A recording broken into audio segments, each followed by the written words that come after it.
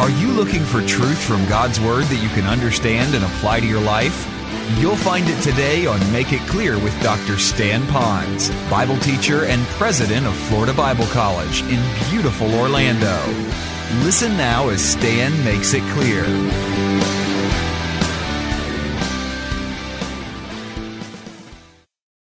For those of you that are new in your journey with God, some of you might be aware of the fact that God is a God that is not like any other God because He's the only God. And since He is the only true God, He has chosen to be personal with you and me. And that meant that He left heaven to come on this earth 2,000 years ago, so He penetrated society 2,000 years ago. But He's far more than just personal. He also is wanting a relationship. And so He wants us to connect better to Him. Now, when He came to this earth, He lived a perfect sinless life. He went to the cross, paid for the sins, rose again from the dead.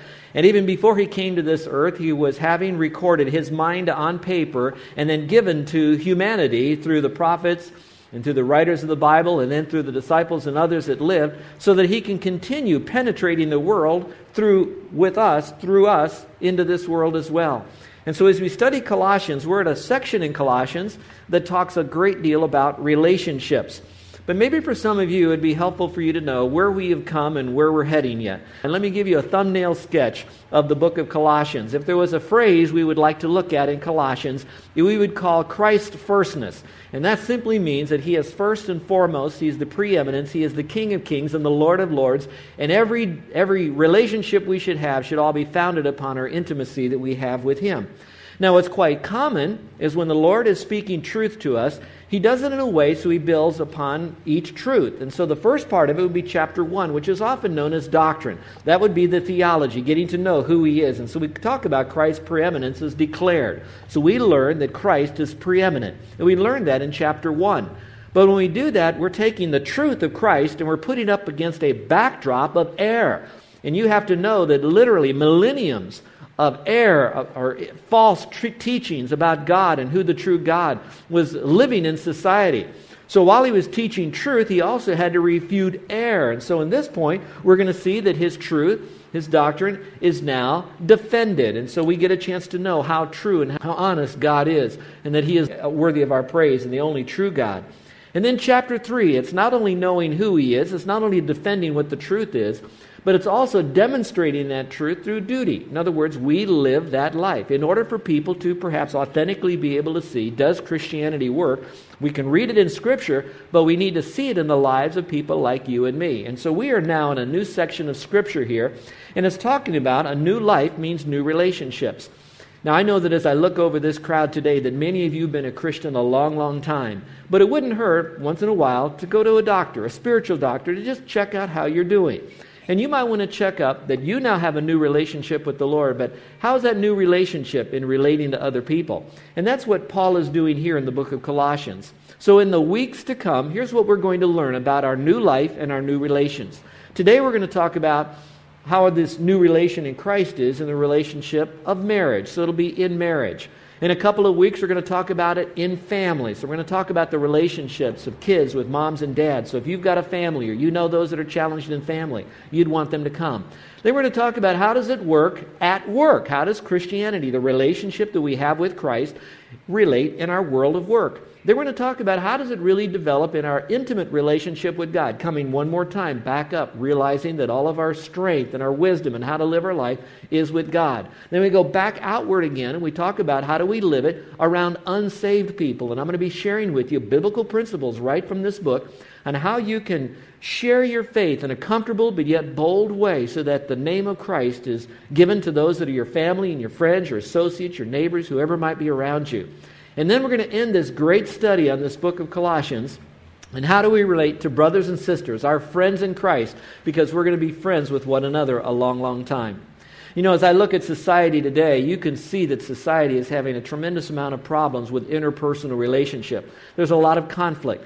And often there's even conflict in families between siblings. It wouldn't surprise me that maybe even getting ready for church today, you saw your sons and daughters maybe kind of arguing and bickering with one another over any little thing. And so that kind of interrelational breakdown is occurring with the kids. And then with a crowd this size, it's quite possible that there could be some marital breakdowns that are going on. And then we could move it out into the world, and you can see as there's different cultures that'll clash with one another. There's crime being committed, and of course it'll always be the ultimate is wars, man inhumanity to man. And of course you can read about what's going on even in the Middle East and other places and how bad that is. But we could take the breakdown in relationships and bring it into work. I was reading recently about a recent study that came out of Harvard University that said, for every one person that is released from employment due to an inability to be able to function on their job and skills, 2 people were released in employment, not because they didn't have the skill set to function on the job, it's because they couldn't get along with fellow employees or with upper or lower management. And so we're seeing that it's 2 to 1, that more people are losing their jobs just because they cannot adapt to the work environment with relationships. And so if I look at today and I take it back into the Bible days, it wouldn't be a lot different. The only difference would be this. Back in the Bible days, there was a lot of different belief systems that were going on, and we've already studied all of that. When Christianity showed up, Christianity was like the new kid on the block. In this new kid on the block, it was easy to see the black and the white and the tremendous contrast, the difference between our God and the gods of the world. Now we live in a society, unfortunately, that we have the true God, but then people have taken this God and modified God, recreated the true God, and puts it up against all of this, and then they stamp it with Christianity, which isn't authentic Christianity. So our job today, 2,000 years later, could be a lot more difficult than it was then. Because what we're having to do is not only show the difference between all these false gods, but we're having to show the difference between what people are claiming Christianity is and what authentic biblical Christianity is. And that takes some of us to be really careful to know what does Scripture say and to make sure that we are filled with the fullness of God, that difference, so that when we are now living this new relationship out in our relationships, that the world could look at this and then they could see what is authentic, true Christianity. So yes, it comes from what we teach, but it also comes from what we preach. Yes, it comes from how we talk the talk, but it also comes from how we walk the walk. And we want to talk a little bit about that in our relationships here of marriage. And I hope that today there will be a great blessing for some of you. Now, let me speak to those of you that are single, but particularly our young people for a moment. Now, you're on one side of marriage. In other words, you're not married yet, you singles and, of course, young people.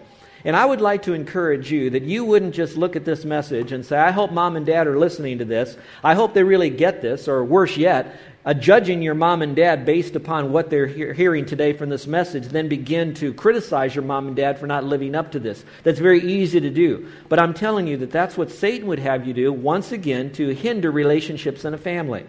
Here's what I'd like to submit to you instead. What I'd like for you to say is, regardless of anyone else, including mom and dad, and as great as they are and how much they love me and I love them, I know that someday I'm highly likely to be married. And what I would like to do now is I would like to know what is it that God wants me to do as a husband or as a wife, or what I should look for in a wife or in a husband. And I want to have this value system for me. I want to embrace this truth for me. So that as I go into life and as I develop future relationships, I can see this is my biblical value system, and I'm not going to lower my flag for anyone else's value system. This is what God wants me to do. So you take this now, embrace it, live it, own it, and then I'll tell you that you could have that wonderful marriage that you would really like to have. And you can now be the new biblical Christianity to show to the world. I was reading another study recently that came from some German scientists and psychologists, and they did a study on what happens to husbands who kiss their wives when they left the house each day to go to work. I thought that was an interesting study when I just started out. What happens to a husband who kisses his wife when he leaves to go to work? And here's what they concluded after this study.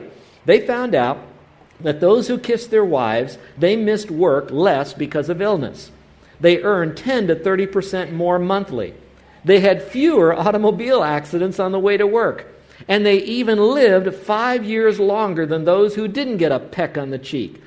Well, I don't know if it's so much about lip-hitting cheek or lip-hitting lips. What I really think it is, it's more of this. It's that when you leave the day and you show some form of encouragement, some form of identification that I recognize you as a significant other, a person in my family, my life, I love you. That bit of encouragement lets that person go out in life on a biblical principle that says that we're to encourage one another. And so I got thinking, I think if I kissed Carol twice before I leave, would that mean I'd live 10 years longer? And if I did it 3 times, and I wouldn't go crazy on this, but I think you know what I'm saying. And later on in this morning's message, I hope that all of us would look at our mates, our relationships, and see what we can do to release them of the offenses that they've given to us, that we would take ownership of our own offenses, ask forgiveness, and that we would allow today, a beautiful day here in Hawaii, to start again in our relationship, that it's never over, that God is always a God of second and third and fourth chances. But I don't want to get all my training about how to have a good marriage from marriage counselors. Most marriage counselors, not all, and I haven't surveyed everybody, I don't know them all, but most marriage counselors have been married maybe once, sometimes twice. And so they're still trying to figure it out. Not all of them, but some of them are, and I hope that they really do get the message. For me, though, if I'm looking for marital advice or at least a model to follow in marriage, where would I look? Probably 2 sources. One is my primary source, which would be God's book right here. This is the best marriage manual you will ever have, and all of you don't have to go out and buy one. Most of you already have a Bible, so you have the best marriage manual right here in God's Word. And maybe second would be those men and women, those husbands and wives, who've lasted not 10 years, 20 years, but maybe lived married lives for 50 years or more. Now, we have Miss Martha and Miss Harold here. They come in on those electric wheelchairs, and we're really glad to have them. But do you know they've been married 55 years, a double nickel? And I was asking them, how did you make it happen? And boy, I heard some great advice from Martha and great things from Harold. But there was another lady who was married for 50 years. And at her special celebration or golden anniversary, they were kind of kibitzing back and forth. And someone asked them and said, what made your marriage last? How did it last so long? Well, this grandmother said simply this. She said, when I got married, I purposed that as I would be married, that I would, at the very beginning, make a list of 10 things about my husband that I would forgive him for, some terrible irritations, and then I would look at those and I would forgive him. And so then they said, well, how did it go? Did you do that? What would be one of the worst things you had to forgive your husband for that was on that list? And she says, well, now that I come to think of it, I never did make that list. But I was angry at him a few times, and every time I was angry with him, I always said to myself, I'm sure glad that was one of those 10 on that list of mine. Well, I'm going to tell you, it's best for us not to keep a list of these things and to really release those people and show them how much we really love them. Well, let's begin now. This little outline, it's all coming from God's Word, so you can embrace the greatest marriage counselor would be the Holy Spirit. The greatest marriage manual will be the Word of God. The greatest power for you to embrace is going to be the Holy Spirit. And it's all done for the greatest reason, which would be the glory of the Lord. So let's have a new relationship in marriage, and it really means being unselfish towards one another. And that's a key phrase in this whole concept, is being unselfish towards one another. And of course, you know what means unselfish. It means it's not about self, so it's unselfish. Now, in this context that we'll be studying in the weeks to come, you're going to find probably 3 family relations. Now, one of them is going to be husbands and wives. We're going to cover that. And then next we're going to talk about the family of dads. We mentioned that, moms and dads with kids. But there's a third one, which is called slavery as well. Did you know that in the New Testament days that there were almost as many slaves in a particular city or community as there were non-slaves? And those who were slaves didn't necessarily work in some business somewhere. Those slaves generally lived in a family, and they worked in that family together. So they had those slaves. And so those slaves really had a family relationship. And so that's quite likely why you see first husbands and wives, then you see families, and then you see slaves and masters, because they all seem to work together. And we'll see that. Now, as we do this, we're going to look at some keys that make this work. Now, in my pocket, we just moved finally on the island, and I got looking at some of the keys that I have to our church building here, to where we lived before, and our new house. Now, I got a whole pocket full of keys here, and some of them look alike. Now, you wouldn't believe how many times I have stuck a key that looks like the key that should fit into that doorknob, that actually slid into that doorknob, but when I turned it, I couldn't because it was the wrong key. Well, there are a lot of keys out there to how to have a very healthy marriage. And you can go to the seminars. You can get the vinyl notebooks. You can read them and go to counseling. But the greatest key you're going to have is going to be the one that's found in Scripture, because it's the biblical key that's going to make all of this work, that's going to open the door to an effective and a successful marriage. Well, let's look at the first key here, and this would be for the wives. So those of you who are ladies, who are wives, or someday may be a wife, let's see what God has to say. He begins by saying this: wives, submit to your own husbands as is fitting in the Lord. Now, if you want to, you could circle the word submit. That's telling you what to do. Now, as I looked at the study on the word submit, first of all, the word in itself only means to put under. It just means to submit. It just yield might be another word. You could even stretch it and say the word obey. Now, when I did that study of just submission, I found out that in Scripture that Jesus himself, when he was 12 years old, and his mom and dad found him and said, "You're going to come with us," after he was preaching in the temple, he then submitted to his mom and dad. The same word that indicated that Jesus submitted to mom and dad is the same word here, where wives are to submit to their husband. Another time it's mentioned is when people in society live, they are to submit to those that have the rule over them, like the government that they have. Another time that same word submit is used in Scripture is when believers are available. They are now out in life, and they're to submit to the Word of God. Just like we submit to the Lord, just like governments are to have people submit to them, wives are to submit themselves to their husband. Here's something else that's interesting. I did not see that the submission occurred because of the sin of Eve. It wasn't because Eve sinned. It's not tied into sinfulness as much as it is in God's economy of how humans are to exist with one another, that there are times that they do need to submit. So it goes all the way back to creation, that they're to be in a submissive state. Now, in a moment, we're going to discuss some things about that. But let's look again. It says, to whom you should submit. In this context, wives, speaking to those who are married, are to submit to your own husbands. Some translations will say, submit to their husbands.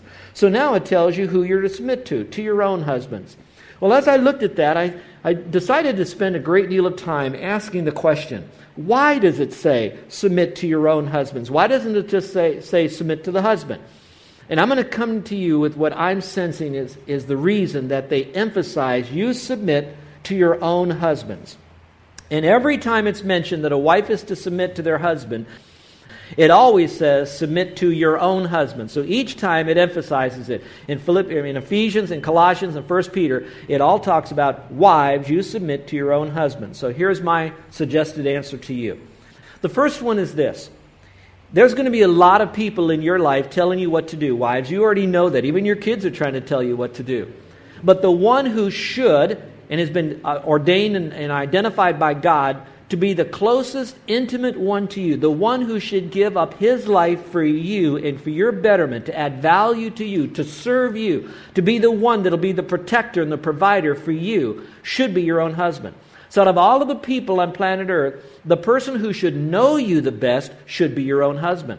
The one who should care for you the most should be your own husband. The one who should provide for you the most should be your own husband. So that intimacy, that's why you become one flesh, and that's why you spend time getting a chance to know what makes each other tick and ticked at times, we might say. It's your own husband. And so that intimacy you can never have with a child. You can never have with another human being other than your own husband. And there's a uniqueness of it when you become one flesh. Now, that being the case, I'm sensing that there'll be a lot of people telling you what to do, but the one that he wants you to submit to is the one on earth who should care for you the most. Now, I know that some of you are saying, I'm separated, I'm divorced, my first husband was a real jerk and all that, and I could not submit to that one. But for right now, I don't want to give up. The principle still stands. The principle doesn't change based upon what kind of husband you had, and that is that we are to submit to our own husband. All right, the next time it might give this would be this reason. Perhaps projecting into today's society. Back in those days, we generally see that the wives did not have a lot of outside jobs. She was mostly the keeper of the house, etc. We even see what she should be doing. But that wasn't like a mandate that a woman could not have some outside employment, including the virtuous woman in Proverbs 31 said that she saw a field, she bought it, she took her things to market, she sold, she made money. So there was a little bit of an entrepreneurial background of this virtuous woman who's held up as an example of what a good woman, a good mother, a good wife would be. But yet you'll notice through the entire context, her emphasis was still in the home. Now that being said, let's now fast forward it to our present day society. Our society, this room is filled with mainly ladies who probably do work outside the home. In other words, they don't just get up, stay home, work with the kids, and then go on off. There's a majority that you do that. Now, should that be what you're choosing to do, that also means that you will more than likely and highly likely have other authority figures in your life, which now could and probably will set you up for conflict. Because now you have a boss that you have now chosen to work. You've chosen to enter into an agreement that you will do what your boss tells you to do. Whether it's verbally or spoken or implied, etc. You have another authority figure over you for protection. But you also have your husband over here. So now you're set up for a potential severe conflict. And your conflict could be, my husband is my husband. I'm to submit to him. In fact, the word husband means Lord. All right, it has the idea of being the person who's over you. But I also have a secondary person that's over me. So now what do I do? Probably there could be here tension in your family because you're going off to work, certain demands are made of you, certain things need to be done, and yet your husband has expectations of you, your family has expectations of you, and now you don't know how to really put this all together. I can only submit to you this, and that is that it's referring here to be in subjection to your own husband.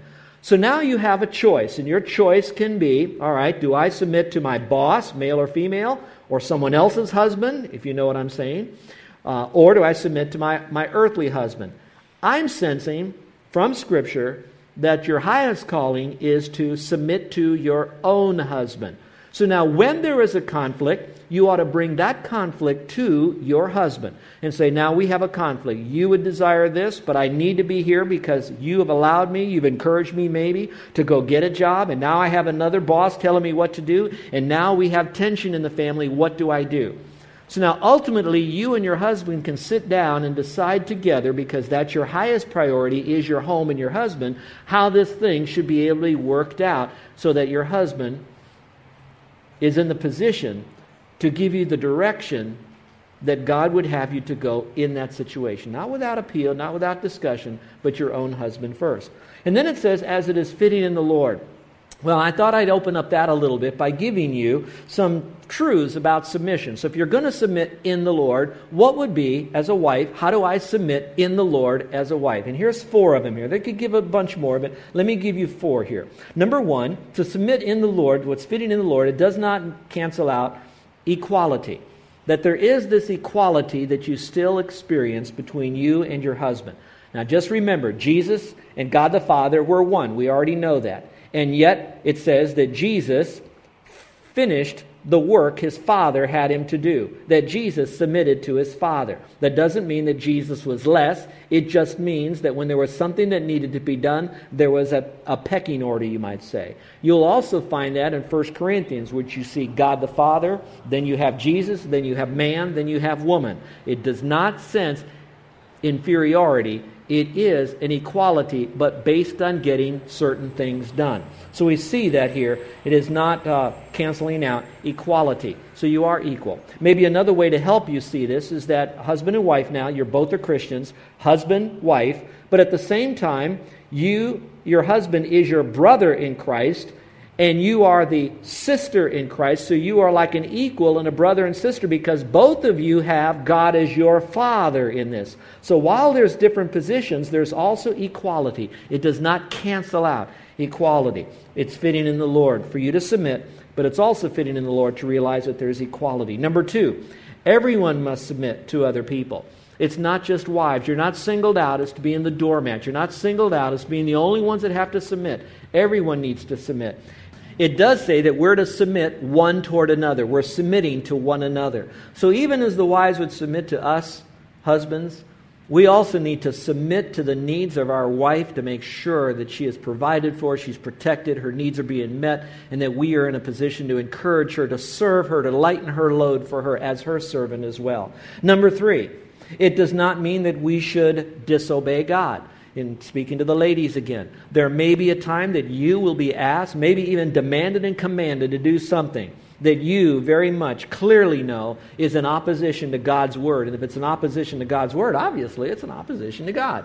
So what does that do now? Because now you have an issue. It says to submit to your own husband, but over here he's asking you to do something that is anti-biblical. Well, my first step would be, you ought to pray and say, God, there's a log jam coming here, and I want to make sure that I am with you on all my sins. I want to be with you the way I should be, Lord. Would you help my husband see this or show me where I'm wrong in this? So you pray. The second is that with a tender, servant, loving heart, you know that He's asking you, demanding you to do something that is unbiblical. You go to Him then, and then very lovingly make an appeal. Allow Him the opportunity to change his mind. Give him some time. If he is so riled, he's so full of negative energy, then there is a time that you will have to then decide. It's better to obey God than to obey man or husband or any other ordinance of man that is not biblical. You're listening to Make It Clear with the teaching of Dr. Stan Ponz, founder of Make It Clear Ministries and president of Florida Bible College in beautiful Orlando, Florida. Make It Clear is dedicated to taking the Word of God with clarity into every person's world. It is the support of listeners like you who make the ministry of Make It Clear possible. You can provide your tax-deductible gift to Make It Clear online by going to makeitclear.org. Or you can mail your gift to Make It Clear, P.O. Box 607901, Orlando, Florida, 32860. Thank you for helping us make it clear. If you would like to have Dr. Ponz speak at your church or event, please send us an email at tellmemore@makeitclear.org.